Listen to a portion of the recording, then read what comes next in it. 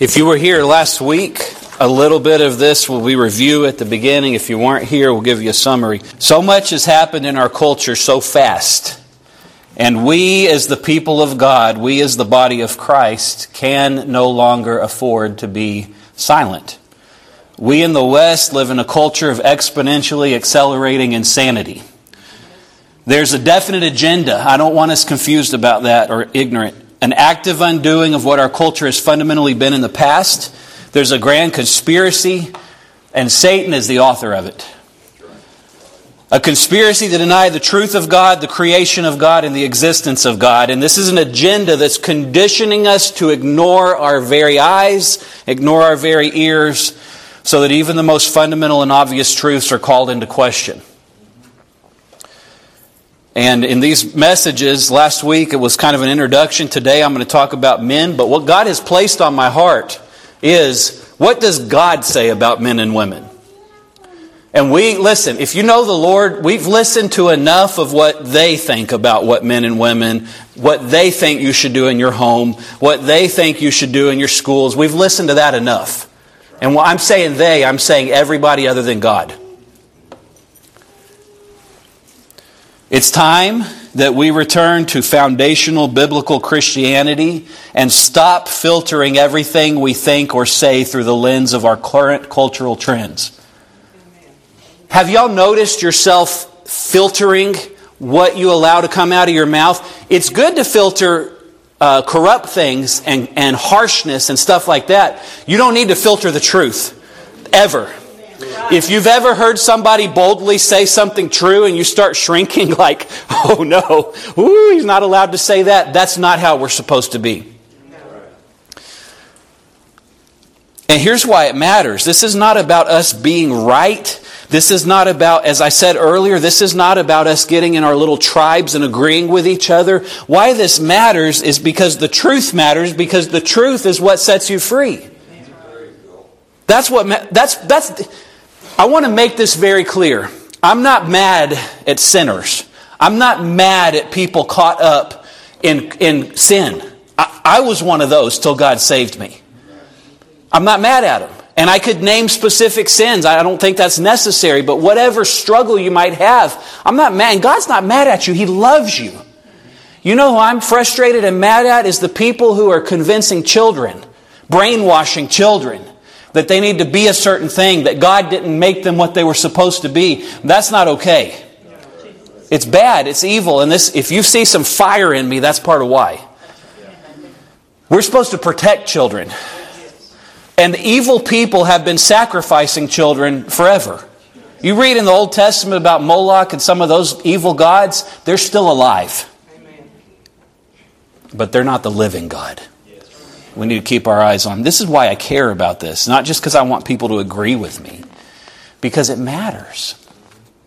Now, those in the world around us, those who disagree with us, need to hear the truth. Speak the truth in love, friends, yes, but we must speak the truth. Withholding truth is neither kind nor loving. We bought into a brand of Christianity, a false Christianity, that conditioned all of us to believe that Christianity means being nice. You think being a Christian means you have to be nice. What is being nice? Not making somebody uncomfortable.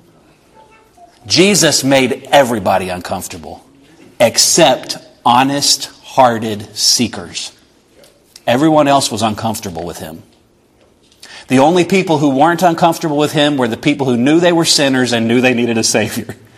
Everybody else He made uncomfortable. Why? Because He loved them, because He cared about the truth. He didn't establish this brand of Christianity that says you have to be nice and never make people uncomfortable. We got to get out of that.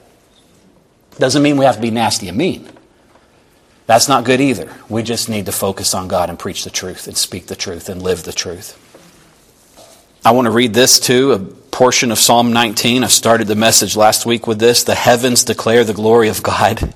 The skies proclaim the work of His hands. Day after day they pour forth speech. Night after night they reveal knowledge. They have no sound or they use no words, but their voice goes into all the earth. What's their voice saying, the skies? What are the skies saying? Glory to God. Praise the name of God. That's what they're saying, and in words that I can't even utter. And then we know from Romans 1 that the wrath of God, here's why I'm really concerned about this. The wrath of God is not no big deal. You know what Scripture teaches us? Don't be afraid of men, but I'll tell you who you should be afraid of, God. Now, not walking around in trembling fear if you know Him. There's no fear in love, and God is love. If you don't know Him, you better watch out. Seek Him. Be saved. Because the wrath of God is the scariest thing that there is. Romans 1:18, the wrath of God is being revealed from heaven against all the godlessness and wickedness of all people who suppress the truth by their wickedness. God hates all wickedness. And some people think this chapter is all about homosexuality. It's not. It's about all people who are sold out to do wickedness. And part of how we fight wickedness in the world is preach the truth. So that's what we're going to do. Last week, if you weren't here, I think it was maybe one of the most important things in the message. I got Jonathan and Carissa to come up, and I said, what is this? Pointed to Jonathan, what is this? Pointed to Carissa. It was clear. A man and a woman. And they could change their appearance, they could change their outlook, they could change their attitude. It's not going to change what God made. Okay? We need to remember that. So,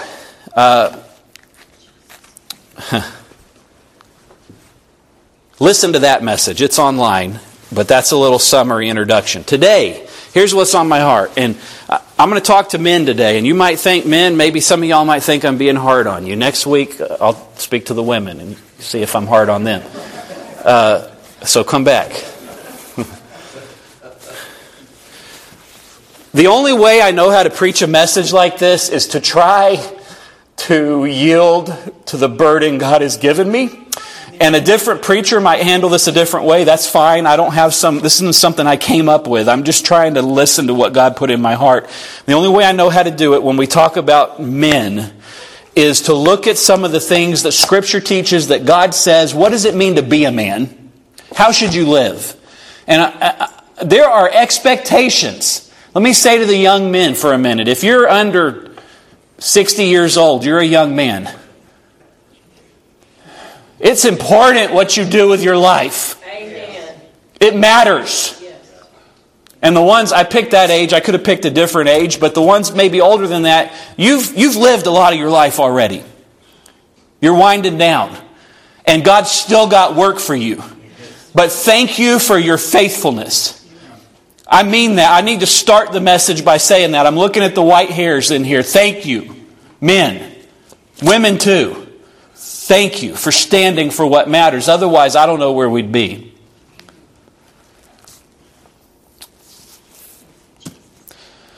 Now, this message is going to be a teaching lesson, but it'll also, I pray, have the power of God in it. And there will be some overlap. I'm going to talk about principles of what it means to be a man. Some of this applies to just being an adult. So some of this applies to women too.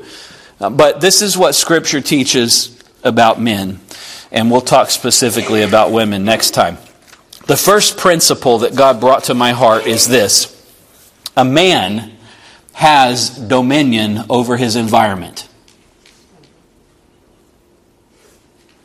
Just saying a sentence like that, the people out there would say I'm a misogynist. They would accuse me of toxic masculinity, whatever that is. I mean that sincerely. Masculinity is not toxic. It keeps you from dying. There's no feminists in war zones. There's some women there, but men are who fight wars. Masculinity's good. And there's nothing toxic about it. You know what's bad? Sin. You know what's toxic? Sin. And both men and women sin.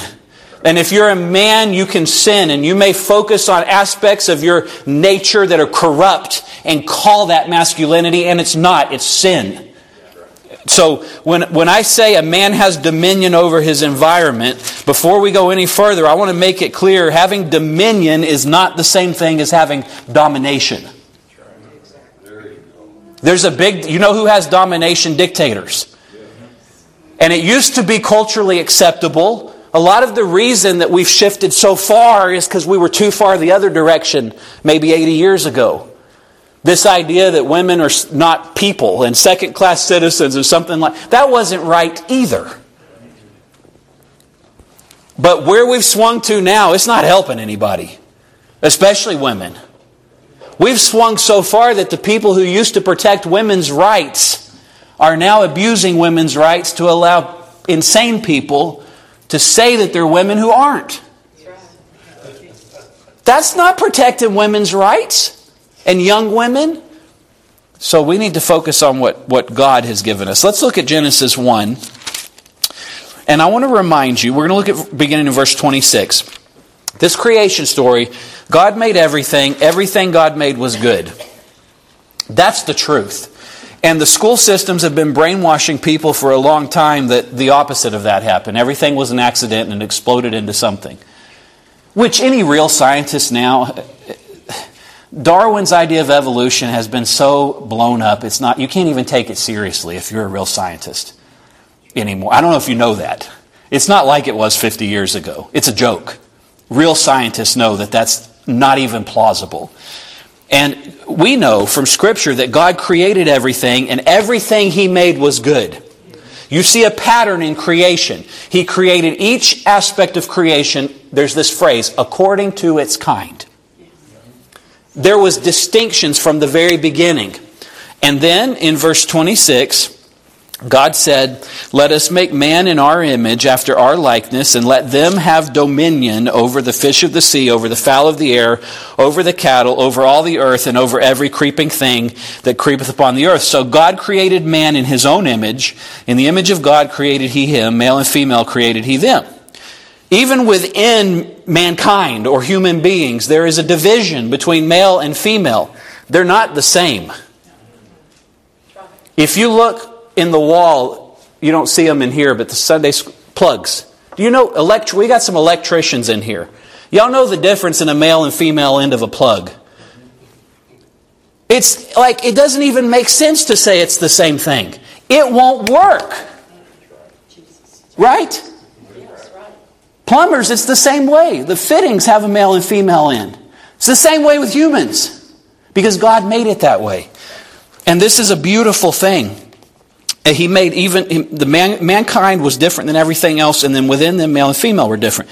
God blessed them, and God said unto them, "Be fruitful and multiply and replenish the earth and subdue it and have dominion over the fish of the sea, the fowl of the air, over every living thing that moves upon the earth." Isn't that beautiful?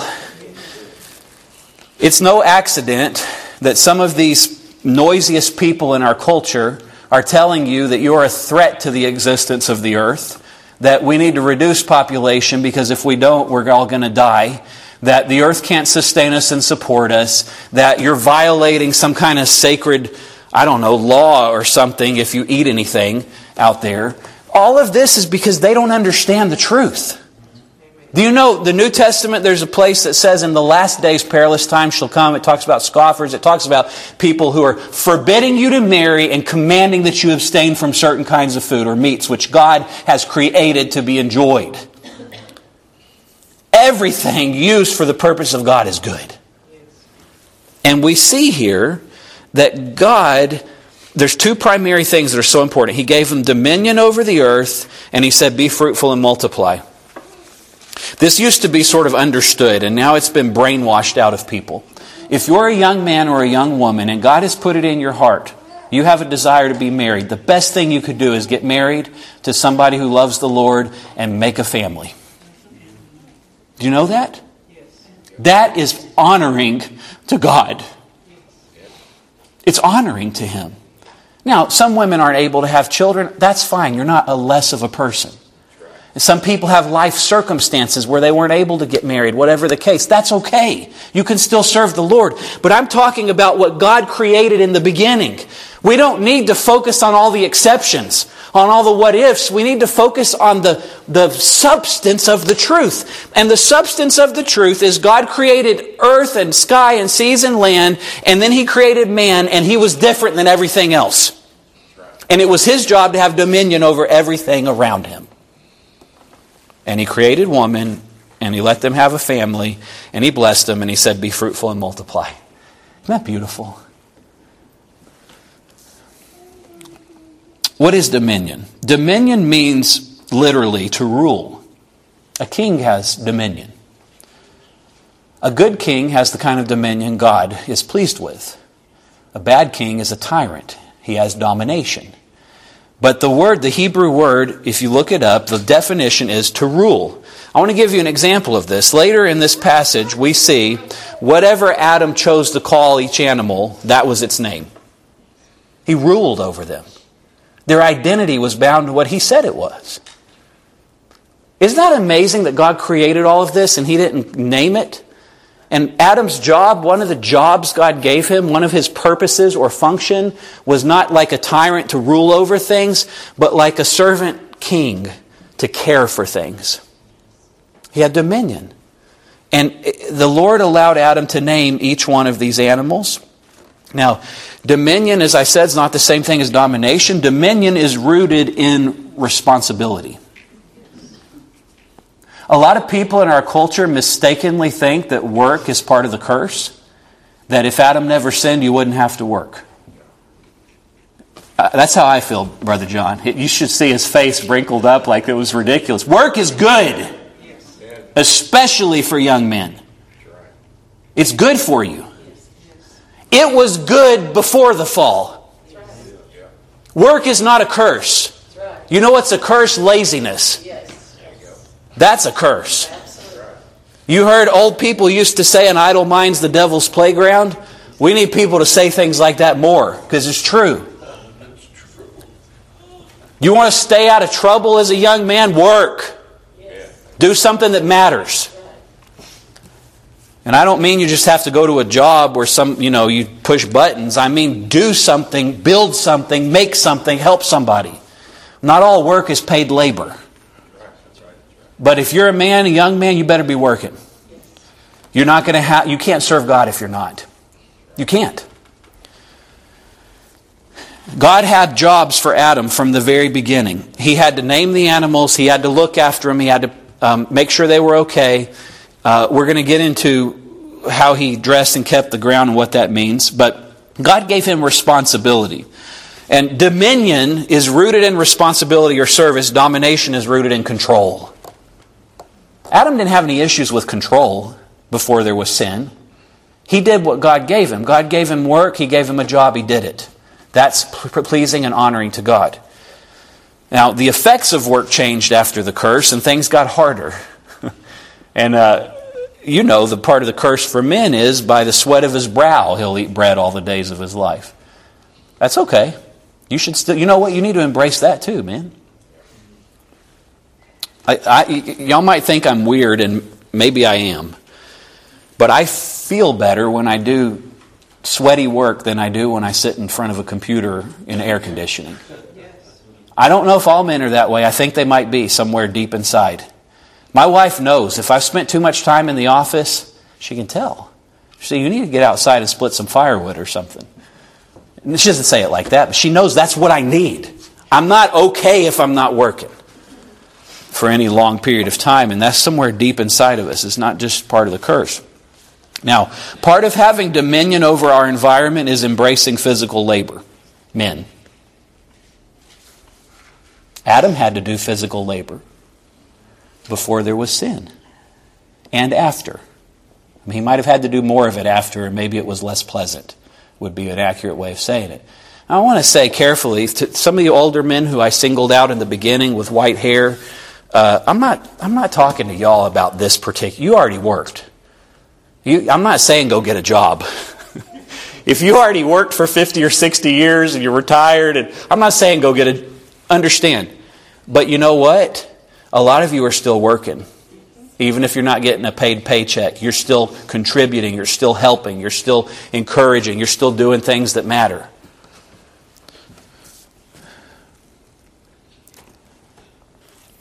I mentioned part of having dominion is embracing labor, physical labor.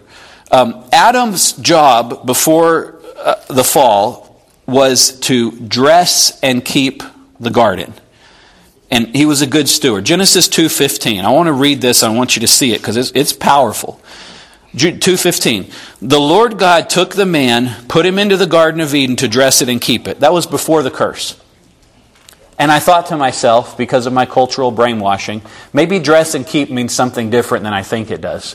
Maybe he wasn't really working like it sounds. So I looked it up.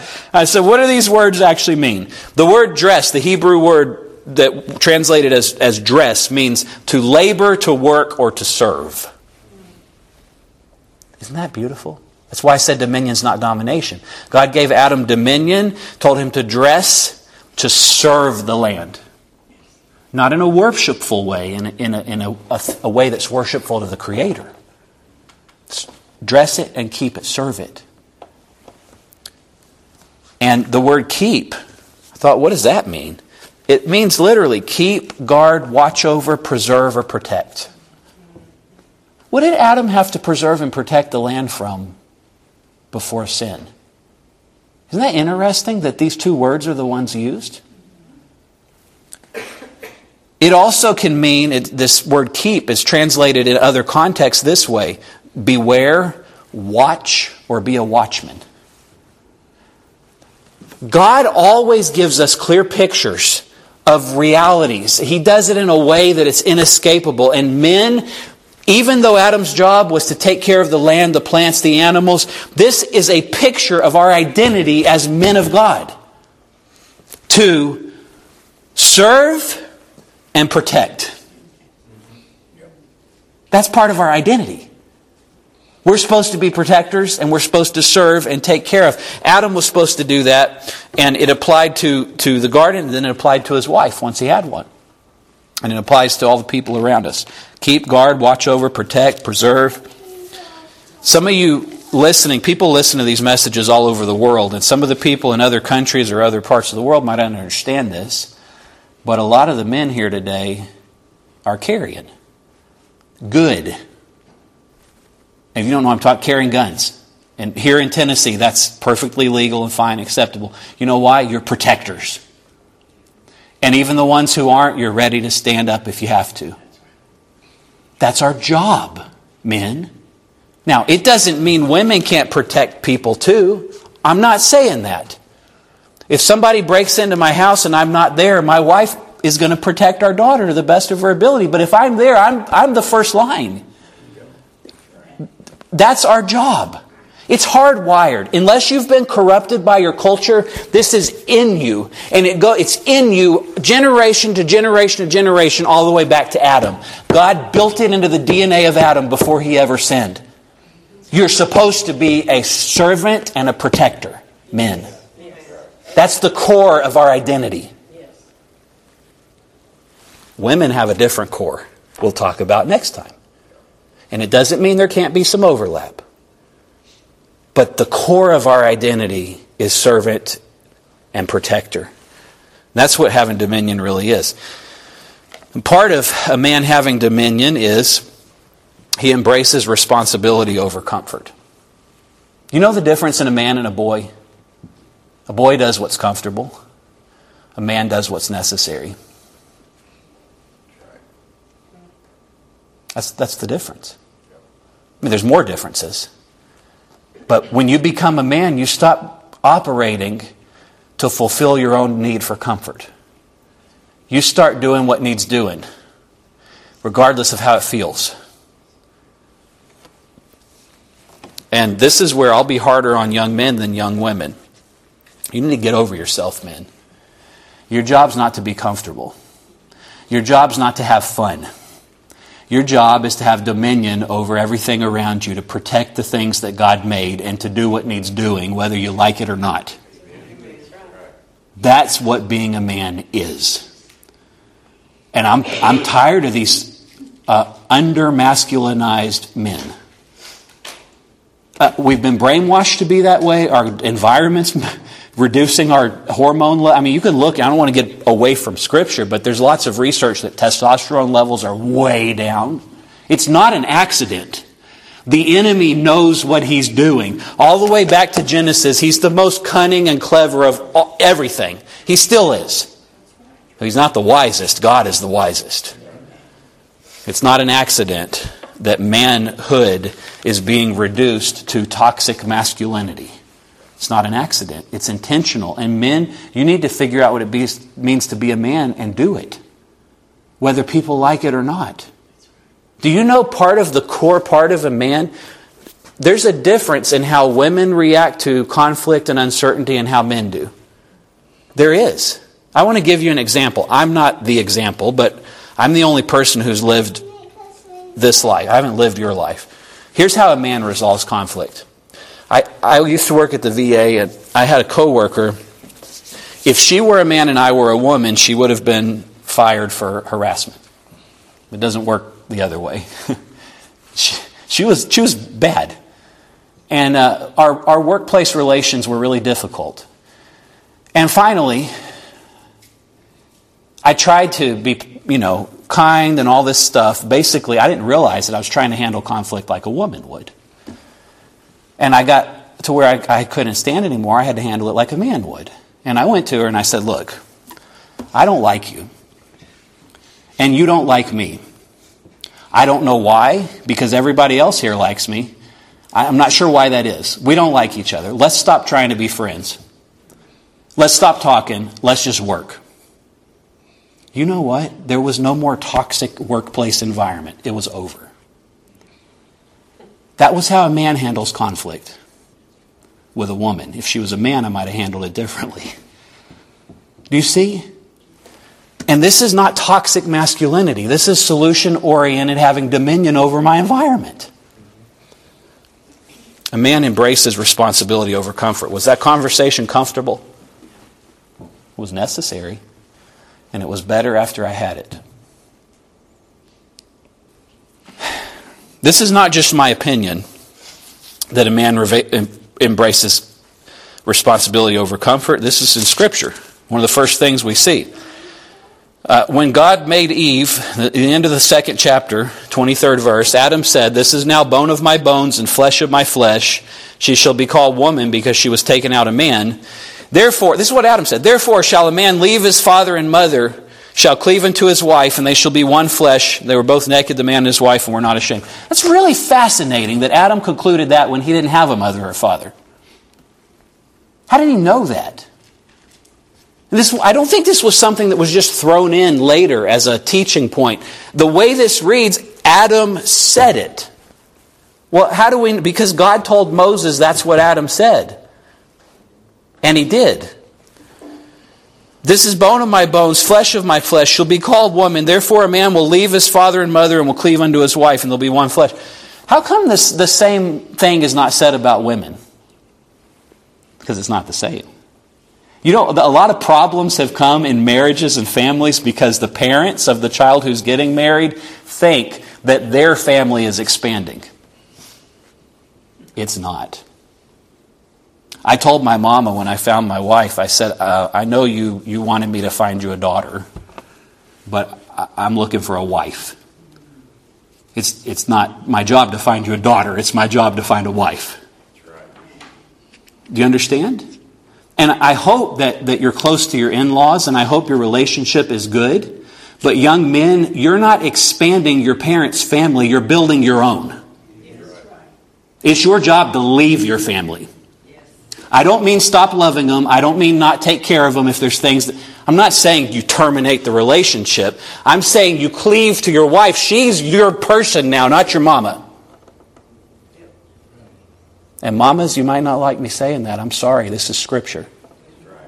I'm not saying you don't care about your mama. You don't take care of her. I'm not saying that. But you have a new first priority in your life. Your mama can't be in that place anymore.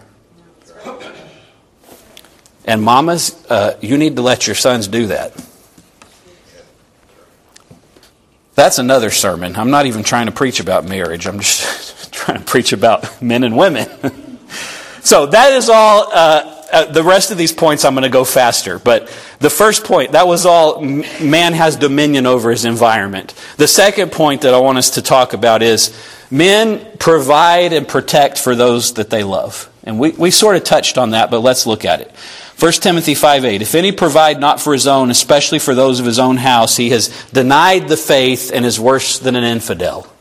And let's look at a newer translation. "Anyone who does not provide for their relatives, and especially for their own household, he's denied the faith and is worse than an unbeliever." So let's make this very clear. When Adam says, the man will leave his father and mother and cleave unto his wife. He's not talking about forsaking your responsibility as a son, because this would be it's a conflict. It's not.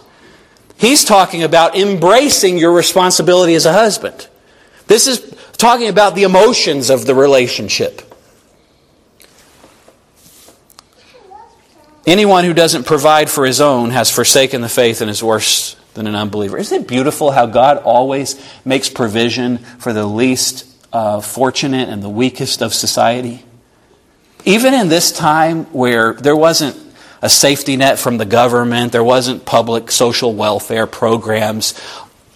If your mama or your dad, they get old or injured, they can't take care of themselves anymore, there wasn't anybody else. It was your job as a son. And I don't think that's something that just needs to go away. I feel like what I just said a few minutes ago, my mom is still my responsibility. And Daniel's. And Jonathan, your mom's your responsibility. You understand? It's both are true. Now, the man is responsible for those under his care. And I say, why are you so moved by that?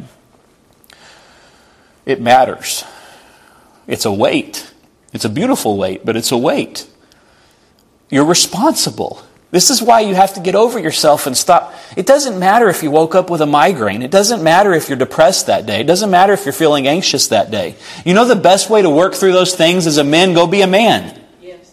That's the best way to get through difficulties. I'm not saying those things aren't real. I've dealt with some of that. You know the best way to get through it? Be a man. I'm not saying don't have feelings. I'm saying embrace your responsibilities. And the feelings will pass.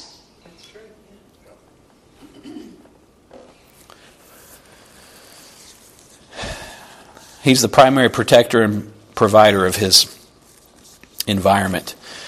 I feel the need to say this. I don't have it. I wasn't prepared to, but I need to. I spent over a decade working with veterans. And the first part of my career, I talked to a lot of World War II veterans and their widows.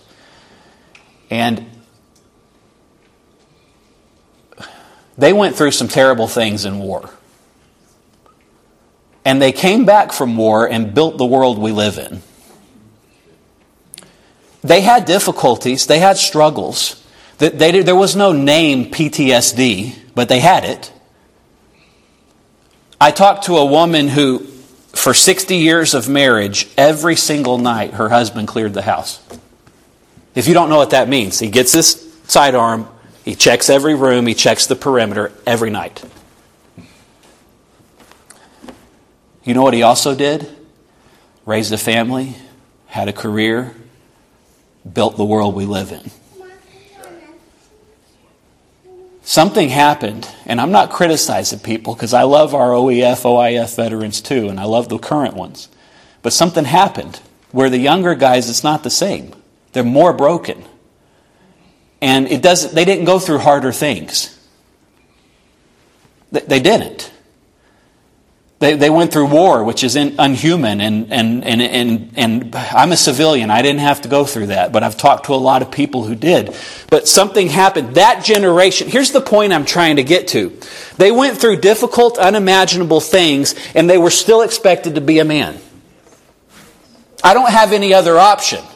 If I don't take care of my wife and children, there's nobody else to.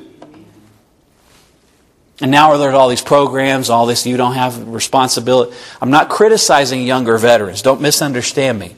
What I'm saying is World War II veterans, Vietnam veterans went through some stuff that nobody else had to. And many of them still came home and built the world we live in.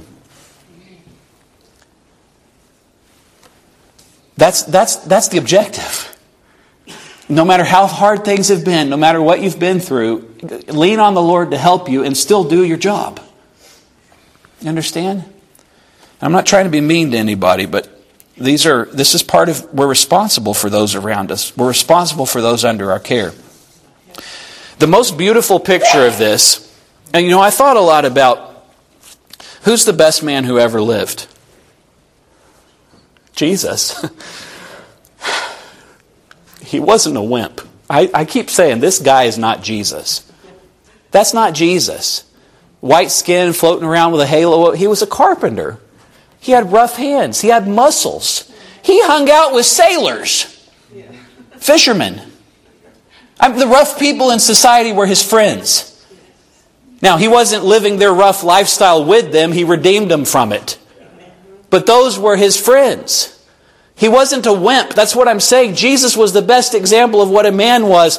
And one of the last things he did before he died, he's on the cross. His life is about to leave him. He looks at his friend and says, "There's your mother. Take care of her." About his earthly mother. One of the last concerns he had as a dying man was, I'm going to make sure my mother is provided for. That's being a man. If anybody ever had a right to feel sorry about their sufferings, it was Jesus. And as he was dying, he was still concerned about those he was responsible for. Isn't that beautiful? He was responsible, and he gave us that example, men. The third point, and this one is something we all struggle with. All of the honest men do. And the rest of them I don't want much to do with. A man has control over his own body.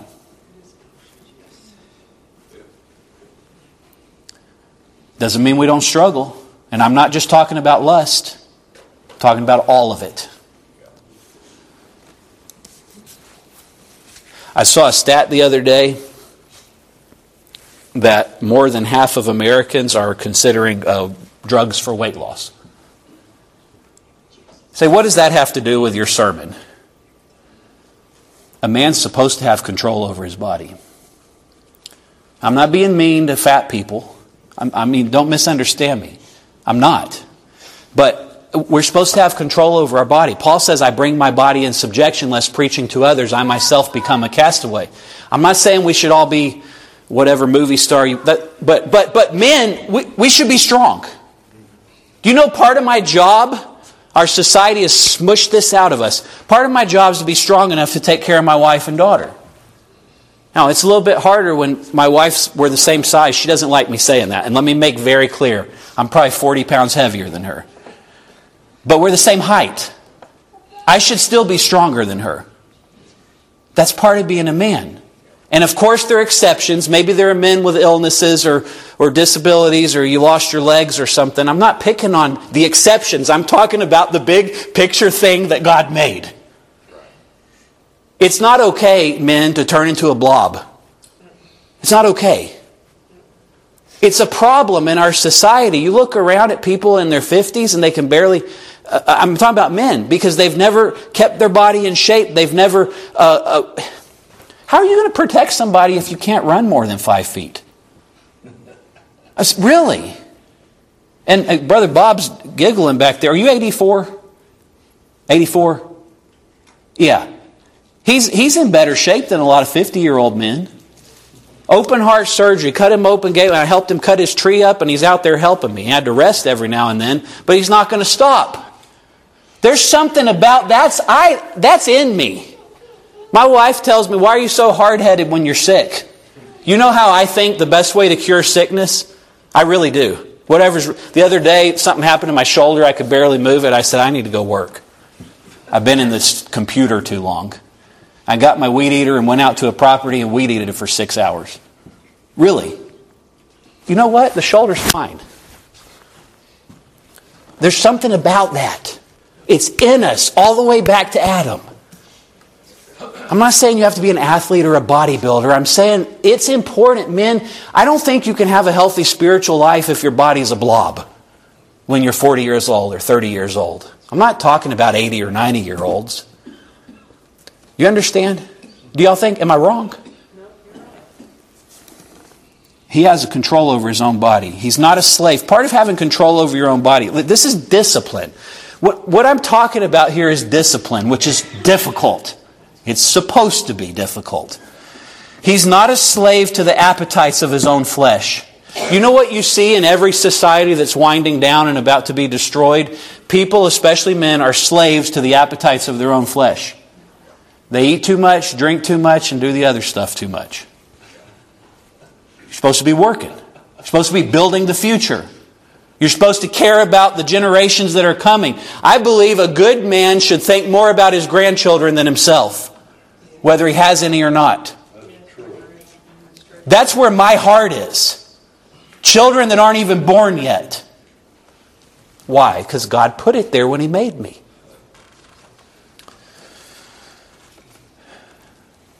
A godly man develops and exercises discipline, not just physically. Now this, I feel like in many ways I struggle with discipline. It doesn't mean I should give up on it.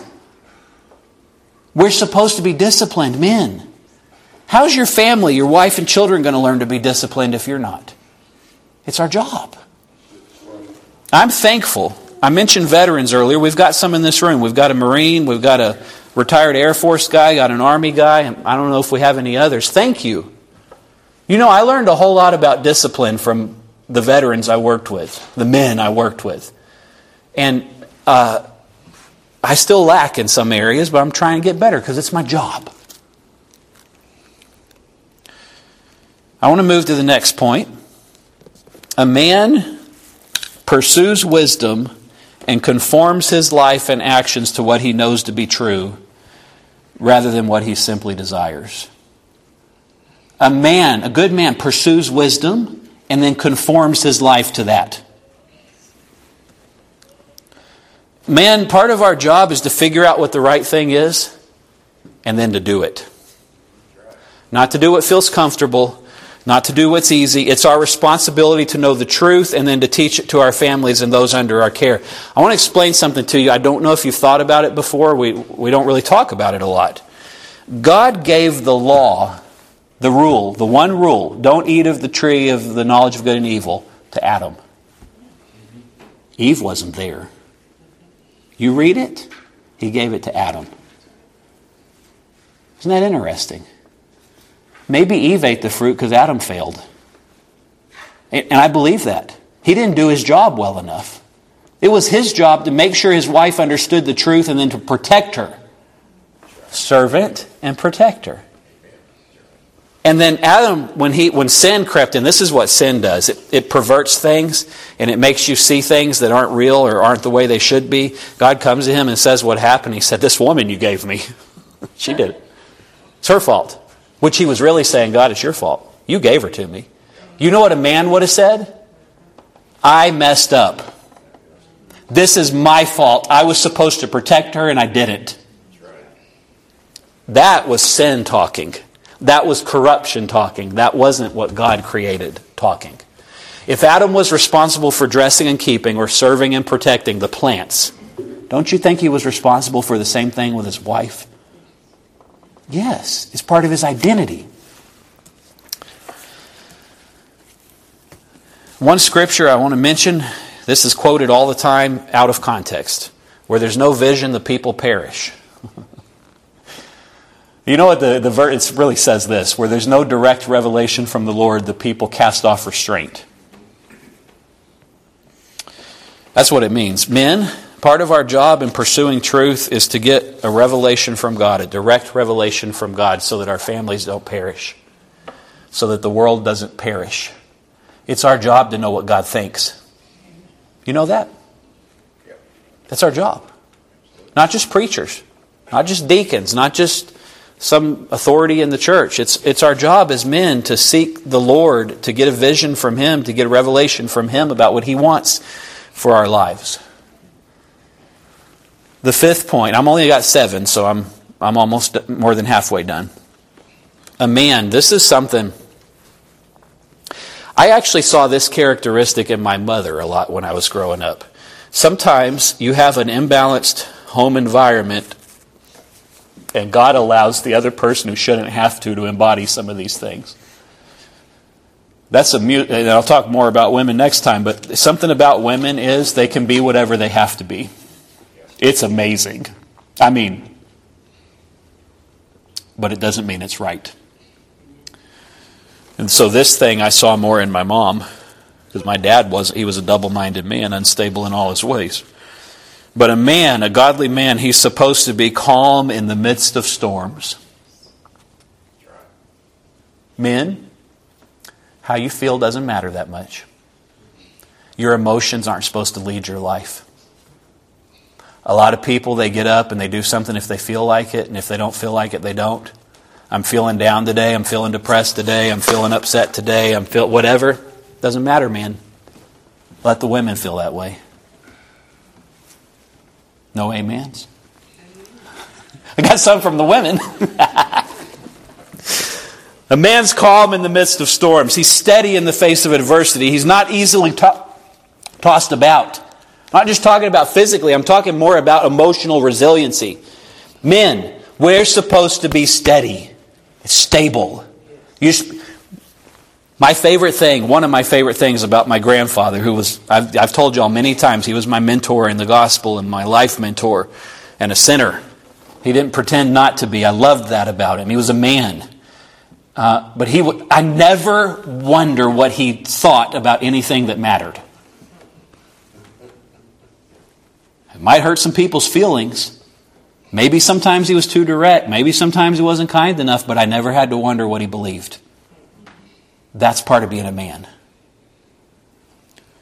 He's not easily tossed about. He's steadfast. He's stable. Not just in the midst of life, but in the midst of temptation. Again, Jesus was the best example. He was tempted by Satan for 40 days, which I cannot imagine.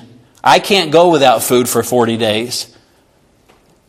And water and everything else and be tempted. Can you imagine? We can't even imagine that. He was stable and steady. He never faltered. He never failed. His answer was consistent every time. That's part of being a godly man.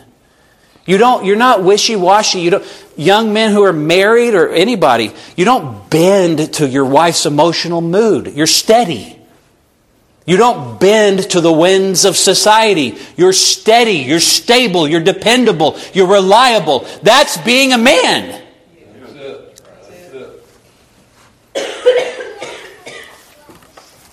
He's not easily tossed about. The only way you can be emotionally stable and not easily tossed about is to be a single-minded man. Because a double-minded man is unstable in all his ways.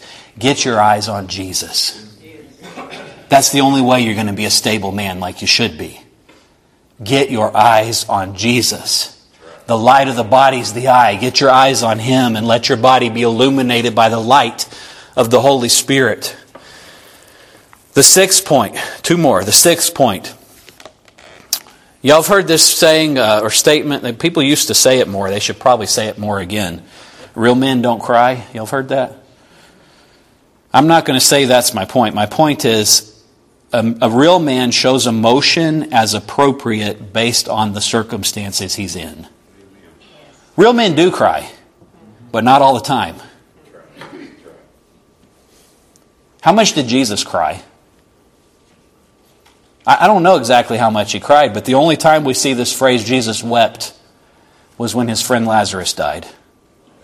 Now, if I was Jesus, I would have been crying all the time. I mean, every person that comes to see me is broken, has a horrible disability, has a demon oppression, and I know that no matter what I do in my life, I'm going to die at about 33 years old, a horrible death.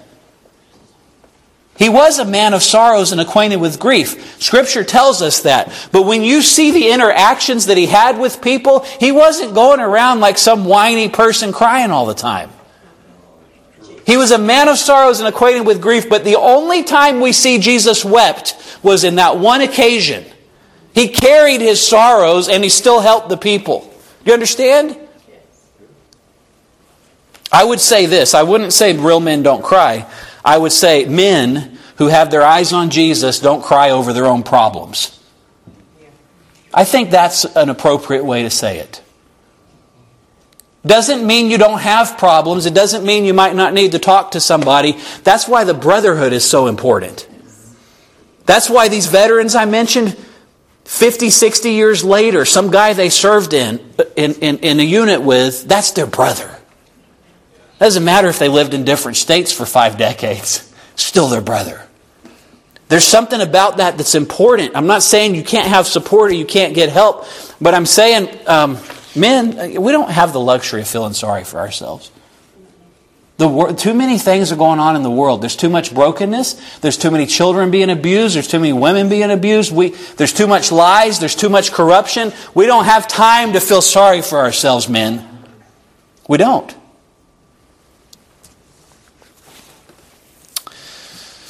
Jesus, although He was a man of sorrows and acquainted with grief, He embraced His own suffering without complaining.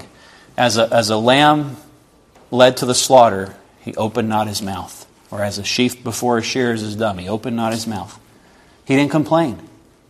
Jesus wept over Lazarus. You don't see Him weeping carrying the cross. You know that? Doesn't mean it didn't hurt.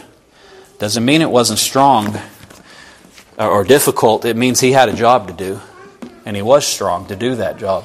The final point, and that leads into this final point. Men, and some women have to be this way too, but this is supposed to be men. Men are strong and courageous. Strong and courageous. Primarily. Not primarily nice and gentle. Primarily strong and courageous. Doesn't mean you can't be nice and gentle. I need to be nice and gentle to those two sitting there. But at the core of my identity, I'm supposed to be strong and courageous. You see that all through Scripture. You see it with Moses and delivering the people that God gave him to deliver. You see it with Joshua, and the Lord told him over and over, only be strong and courageous. Every obstacle before you, every task before you, just be strong and courageous. You know, Joshua being strong and courageous helped him see the truth of reality that other people couldn't see. You remember that when the scouts went into the promised land and 10 out of the 12 men came back and all they saw was the difficulty. All they saw was the enemy's bigger than us. There's giants over there. And then the other two faithful ones, Joshua and Caleb, they came back and said there's really big fruit over there. That's the difference, men. When you're strong and courageous, you see opportunity instead of discouragement. Doesn't mean you can't be discouraged, but you better not stay there. You don't have that luxury. I get discouraged sometimes. I think Jesus got discouraged sometimes. He got sad sometimes. He got overwhelmed. When He got on the boat sometimes and left all the people behind, it's because He was overwhelmed and needed to be alone with His Father. Do that and then come back to your life and be a man. Don't stay there.